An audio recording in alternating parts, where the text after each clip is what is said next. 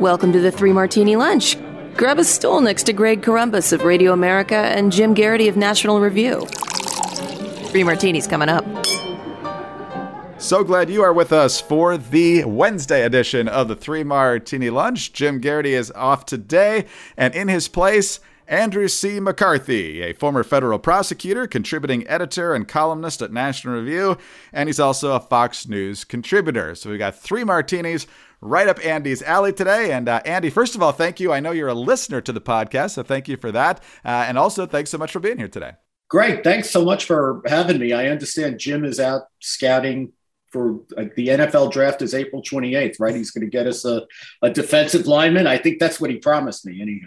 Yes, just yesterday, we had two Bears fans on. If you and Jim ever get together on this podcast, it'll be two Jets fans. As Jim likes to say, the draft, leading up to the draft, that's his busy season as a Jets fan. That's like yes, it is. After that, we revert to the bags over our heads. We can see, actually, at the next one, we can see if we have matching bags, I guess. Maybe there's a home and away. I don't know. Exactly. Yes, free agency and the draft are always when hope springs eternal. And for the Bears fans, a lot of times, too. Let's be honest about that. Let's be honest. All right, let's go on to our first martini. Not exactly sure how we call these good, bad, or crazy today, but let's dive right in. And we're talking about the Durham investigation into the Russia hoax, as a lot of people call it. Andy has also written a book about all of this called Ball of Collusion, but the details still come out as the Durham investigation continues. And the latest piece of evidence offered by John Durham is a text message from September 18th, 2016, so less than 2 months before the 2016 election, that is from Michael Sussman, who is already indicted in this case, who tells James Baker, not the old Secretary of State for George H.W. Bush, but the former FBI General Counsel, at least at that time, that he's got important information for him. He also says in this text, which says, quote, "Jim, it's Michael Sussman. I have something time-sensitive and sensitive I need to discuss. Do you have availability for a short meeting tomorrow? I'm coming on my own, not on behalf of a client or company. Want to help the Bureau. Thanks." Well, that's a lie, because he actually had two different clients. One was Rodney Jaffe, as you point out in a column for The Hill, who's known in the Durham documents as Tech Executive One, and seemed to want to ingratiate himself with what he thought was the incoming Hillary Clinton administration. And so he created this allegation that Trump Tower and Russia's Alpha Bank were in cahoots. And then he was also there working on behalf of the Hillary Clinton campaign itself. So how significant is this text message, not only for Sussman's case, but how deep this goes? Well, I think it's crucially significant the way the case is played out, Greg. I wonder how many of us, when we want to report something to the police or to the FBI, have the fortuity of just happening to have the general counsel of the FBI's contact information in our cell phone so we can zip them a text. I think that's probably not available to most people. But the defense that Sussman has been running with in the case brought by Durham is that anything he said in the way of who he was representing was not material. Materiality is a required element in any proof of a false statements case. You have to show that the statement was important enough that it would affect how the FBI evaluated the information. So obviously anything that goes to his motive would be material. And basically what they have been running with is this idea that it was so well known that Sussman was connected to Democrats. He was the lawyer who represented the Democrats in connection with the hacking of the DNC servers. So his relationship to Democrats was quite well known to the FBI. So they've been banking on the idea that everybody must have known where Sussman's loyalties were, number one. And number two is kind of an oddity of false statements prosecutions, in that, unlike the usual perjury case where you have a court reporter or stenographer taking down everything and it's under oath and all that stuff, false statements case are basically conversations, usually with FBI agents. They're not written down, they're not recorded. So defense counsel can usually make hay with the recollection or failure of recollection by the FBI agent. And here, that's a particular problem, because most of the time when you talk to the FBI, you talk to two agents, one who carries the questioning and the other one who takes the notes. Here it was a one-on-one discussion between these two guys who are, by the way, old colleagues from Justice Department days back in the 90s. So what they were planning to attack was materiality and Jim Baker's recollection of what was said, in which case he's given like different accounts at different times of what was said. So now here comes Durham with this text message. So now, number one, materiality is clear because Sussman himself is stressing that he's not coming to the FBI as representing a client. He's coming there for the good of the country, for the good of helping the FBI. So even Sussman knew that his motivation for coming was important. And the second thing is Baker's recollection becomes almost irrelevant if you have a statement in writing from Sussman. So there won't be much hay to be made anymore, I don't think, with exactly what was said in this one-on-one meeting. And this, Greg, is why I think this information must have come pretty recently to Durham, because I can't imagine they would not have included it in the indictment if they had this text at the time they wrote the indictment. So, Andy, this makes things seem a whole lot worse for Michael Sussman. Does this help to peel any additional layers of the onion, though? I think it does, in the sense that what we're seeing as time goes on, Greg, is Durham's theory appears to be that the Trump-Russia collusion political narrative was just that, a concoction by the Clinton campaign that through its agents like Sussman, like Christopher Steele and others, they peddled this both to the media and to the FBI, to the government. And the idea was to try to get the FBI and the government in general interested in investigating Trump. So as part of the political narrative, they could tell the public that the investigation of Trump for ties, corrupt ties to Russia was so serious that the government was looking into it.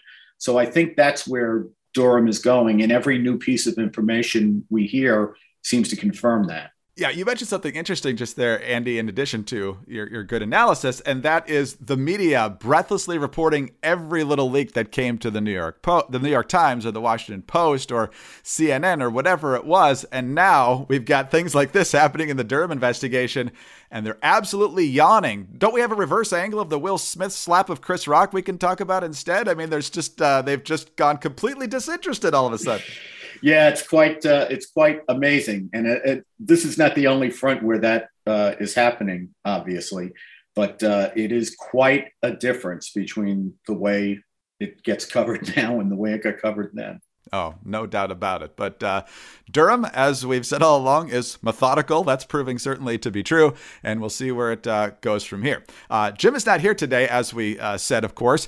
But one of the things Jim loves to do on this podcast, in addition to talking about all the breaking news, is the fact that he gets to highlight how wonderful it is to sit in his beloved X chair. In fact, here's Jim talking about his X chair. From the first moment I sat in my X chair, my body immediately said, this is what a real office chair is supposed to feel like. I never actually looked forward to sitting in my office until I got my X chair. Now, can your current office chair give you a massage while you're working? My X chair can. Can your current office chair heat up or cool down? My X chair can do that too. It's all in the Elemax massage and temperature regulation, exclusively designed and made for X chair. And once you feel the customized support of X chair's patented dynamic variable lumbar, or DVL, you'll never be happy in any other chair again.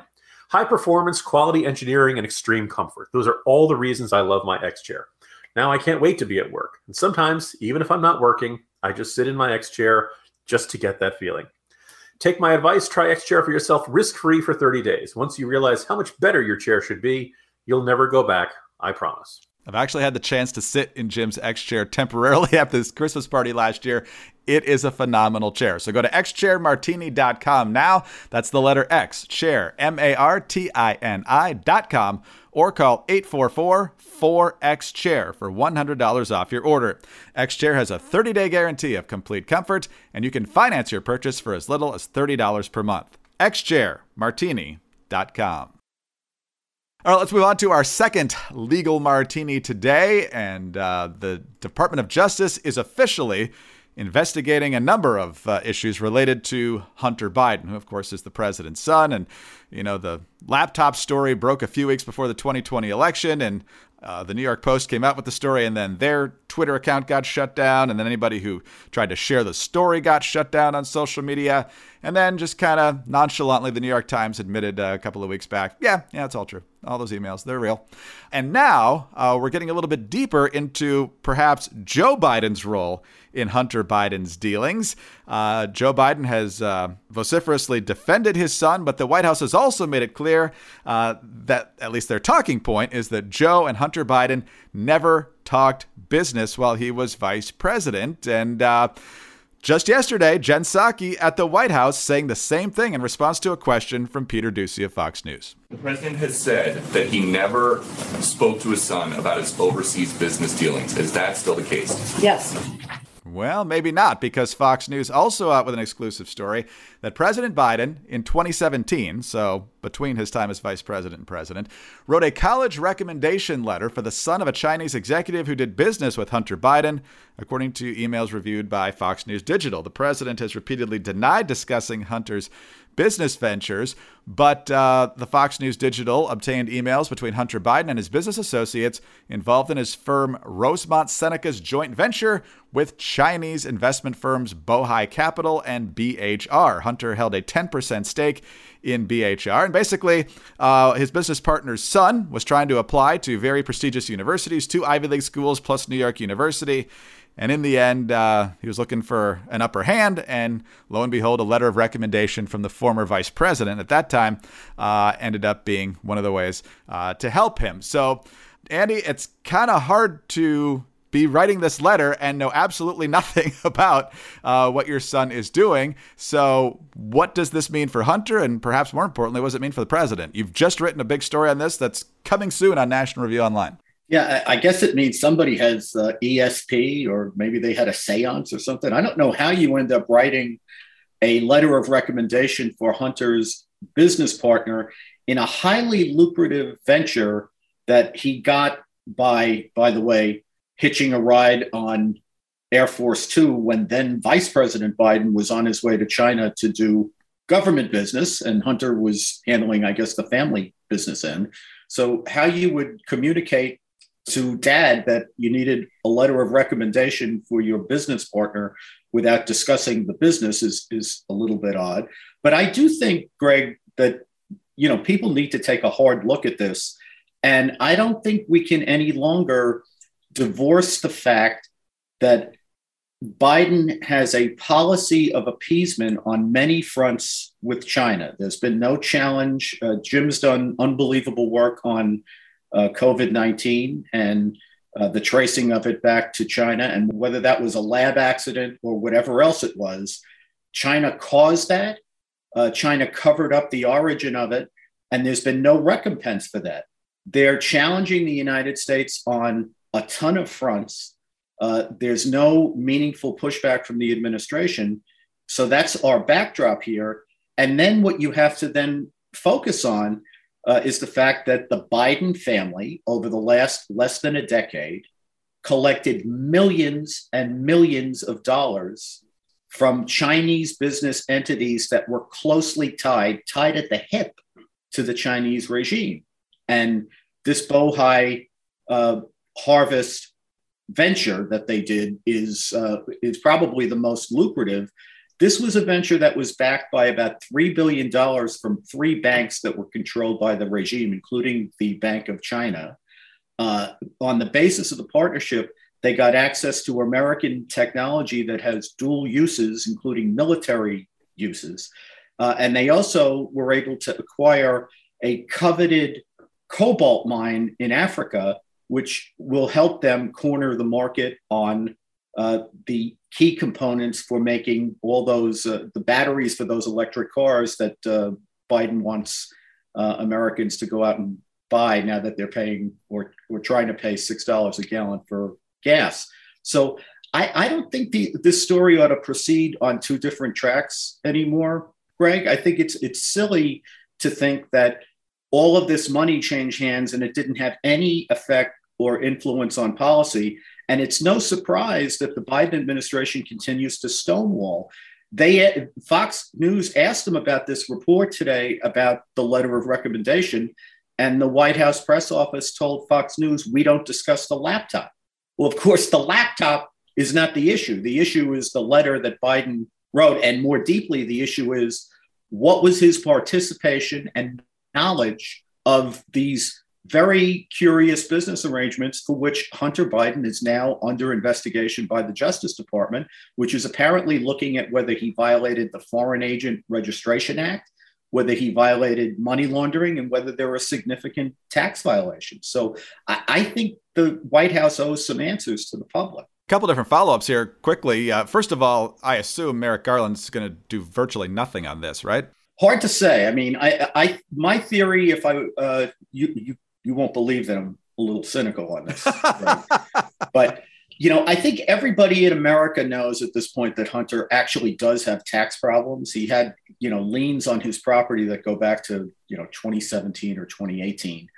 And the tax aspect of this is so undeniable that after Biden was safely elected, Hunter came out and said that his counsel had been advised that he was under a tax investigation, or they're looking into my tax matters, as he said.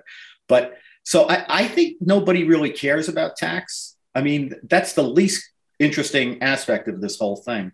And I could easily see the Justice Department stringing this out for a while and then getting Hunter to plead guilty to some tax charge, which will enable Biden to say he didn't interfere with the Justice Department's investigation, will enable the Justice Department to say that they went after the president's son without fear or favor, but would cut out all of the curious business dealings with the Russians and the Ukrainians and the Chinese that Joe Biden seems to have his fingerprints all over. Yeah, this obviously stinks to high heaven, not just for Hunter, but also to the president, as you just mentioned. But beyond the legal side of this is just really stupid messaging from the White House. How can you simultaneously say, I know for a fact that nothing illegal happened, at the same time you're saying, I never talked about it with them, so I have no idea what happened? Well, Greg, I think they get lazy in their messaging and incoherent because they don't get challenged with hard questions. Republican administration can't afford to do that because they have to answer questions all the time and be on their toes all the time. Here, Biden got the royal treatment from the media during the campaign. They buried this thing. They didn't just not ask him questions about it. They went after anybody who tried to raise it. So I think they just get lazy. They think that they're not going to be challenged. And then suddenly when the questions come, they don't have good answers. Let's move on to better news, and that is the phenomenal deal you can get on the fantastic towels over at MyPillow. We talk about the pillows themselves. We talk about the Giza Dream Sheets. We talk about the mattress topper. I think my very favorite thing from MyPillow are the slippers, but I also love the towels. They're big, they're soft, they're fluffy, and they get you dry super quickly. And now you can get these great towels at a phenomenal deal. Usually the 6-piece towel set from MyPillow is $109.99. Now it's only $39.99 a set. The 6-piece towel set is made with cotton grown in the United States. Every MyPillow towel is made from proprietary technology that makes them highly absorbent and soft to the touch. They don't come with that disgusting lotiony feel. And every set comes with 2 bath towels, 2 hand towels, and 2 washcloths, and I love all of them. They're available in a variety of colors and sizes. They're machine washable, and they come with a 60-day money-back guarantee and a 1-year limited warranty. So for a limited time, get the MyPillow 6-piece towel set, regularly $109.99 for just $39.99 with our promo code Martini. Visit MyPillow.com/Martini or call 800-874-0104. You'll also find deep discounts on all MyPillow products, including the MyPillow mattress topper, MyPillow Giza Dream Sheets, and so much more. Get your 6-piece MyPillow towel set for only $39.99 today at MyPillow.com/Martini or call 800-874-0104. MyPillow.com/Martini. All right, Andy, on to our third martini of the day. And for that, obviously another major legal issue going on right now in the nation's capital is the impending confirmation of federal Judge Ketanji Brown Jackson. She passed the The vote 53 to 47 to move the nomination to the full floor. 3 Republicans have said they're going to vote to confirm Collins, Murkowski, and Romney. So she is going to be the next Associate Justice of the U.S. Supreme Court. The confirmation hearing certainly got some attention at times, including her refusal to define what a woman is.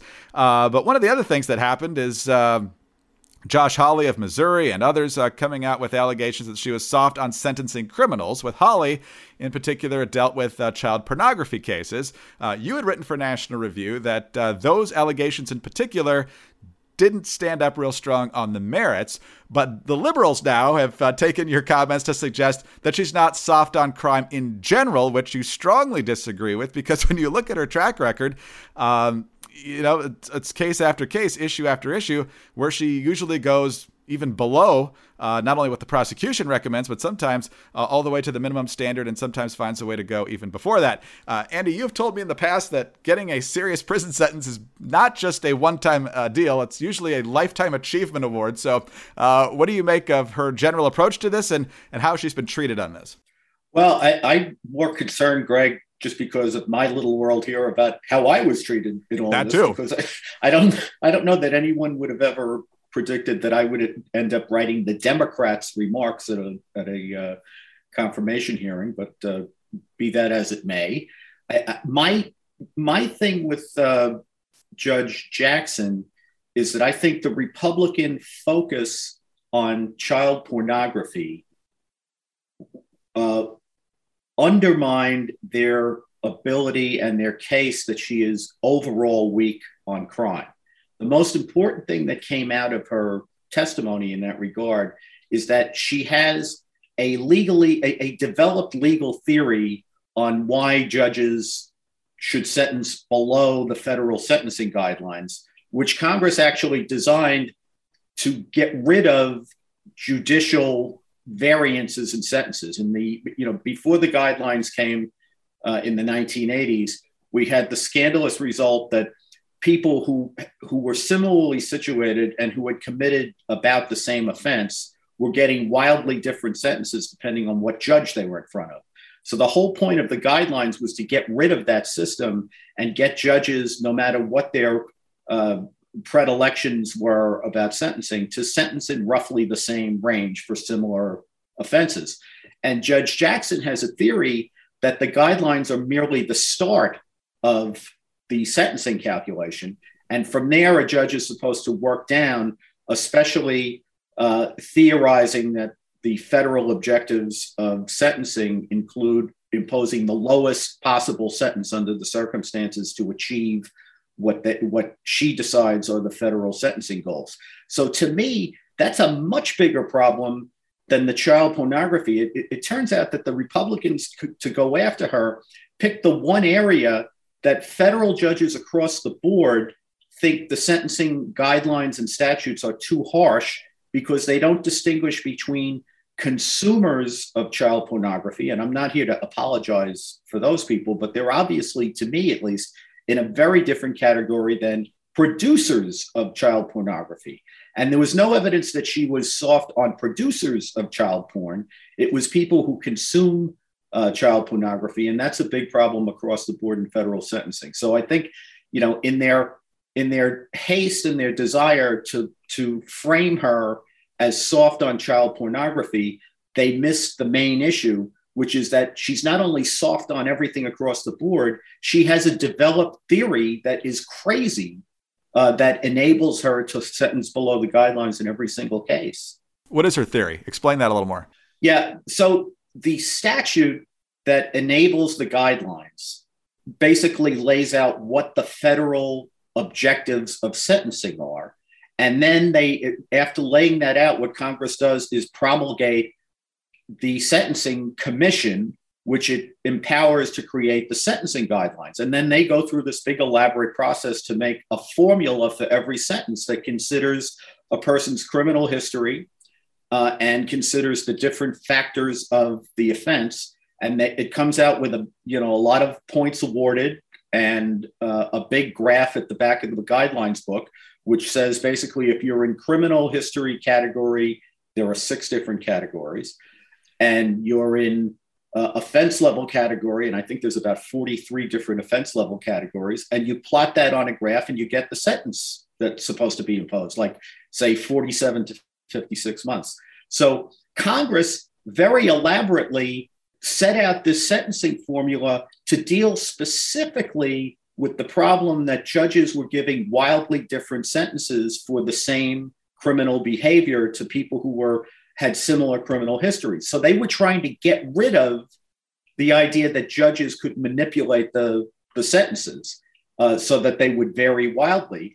And what Judge Jackson says is in the very statute where Congress did that, what they actually meant was that the guidelines were just a suggestion and that judges should work downward from there, which is nuts. I don't understand how the last 2 years are not the strongest possible counter argument to what the left is saying here, that basically people should be in prison for less time, in some cases no prison at all. I mean, the New Manhattan DEA doesn't want jail time unless you've basically committed a heinous felony. New York, among other places, have dealt with no bail or ridiculously low bail even for heinous offenses. And so and they're getting these skyrocketing crime rates as a result because they keep turning criminals back out onto the streets, yet they don't seem to learn much. Yeah, they're prisoners of ideology. It's across the board, Greg. I mean, there couldn't be anything stupider than their energy policies. We're cravenly pleading with dictators to, get us more oil and gas because the administration insists on hamstringing our own ability to produce energy. And there's no reason for this except ideology.